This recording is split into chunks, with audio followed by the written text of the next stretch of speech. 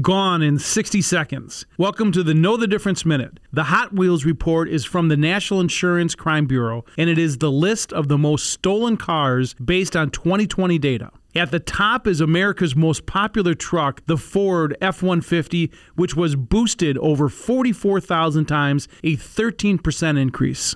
The Chevy Silverado, which was second on the most stolen list, is up over 25% to 40,000. Oddly, both of the most stolen trucks are 2006s. Falling to third is the Honda Civic. The rest of the top five include the Accord, the Camry, and the Altima. There are no European cars on the list. Again, this is a 2020 list. I'll skip the wager, but in a year, watch for Hyundais and Kias to dominate the rankings. MPD says Kia's 2011 or newer and Hyundai's from 2015 and later are favorites of thieves.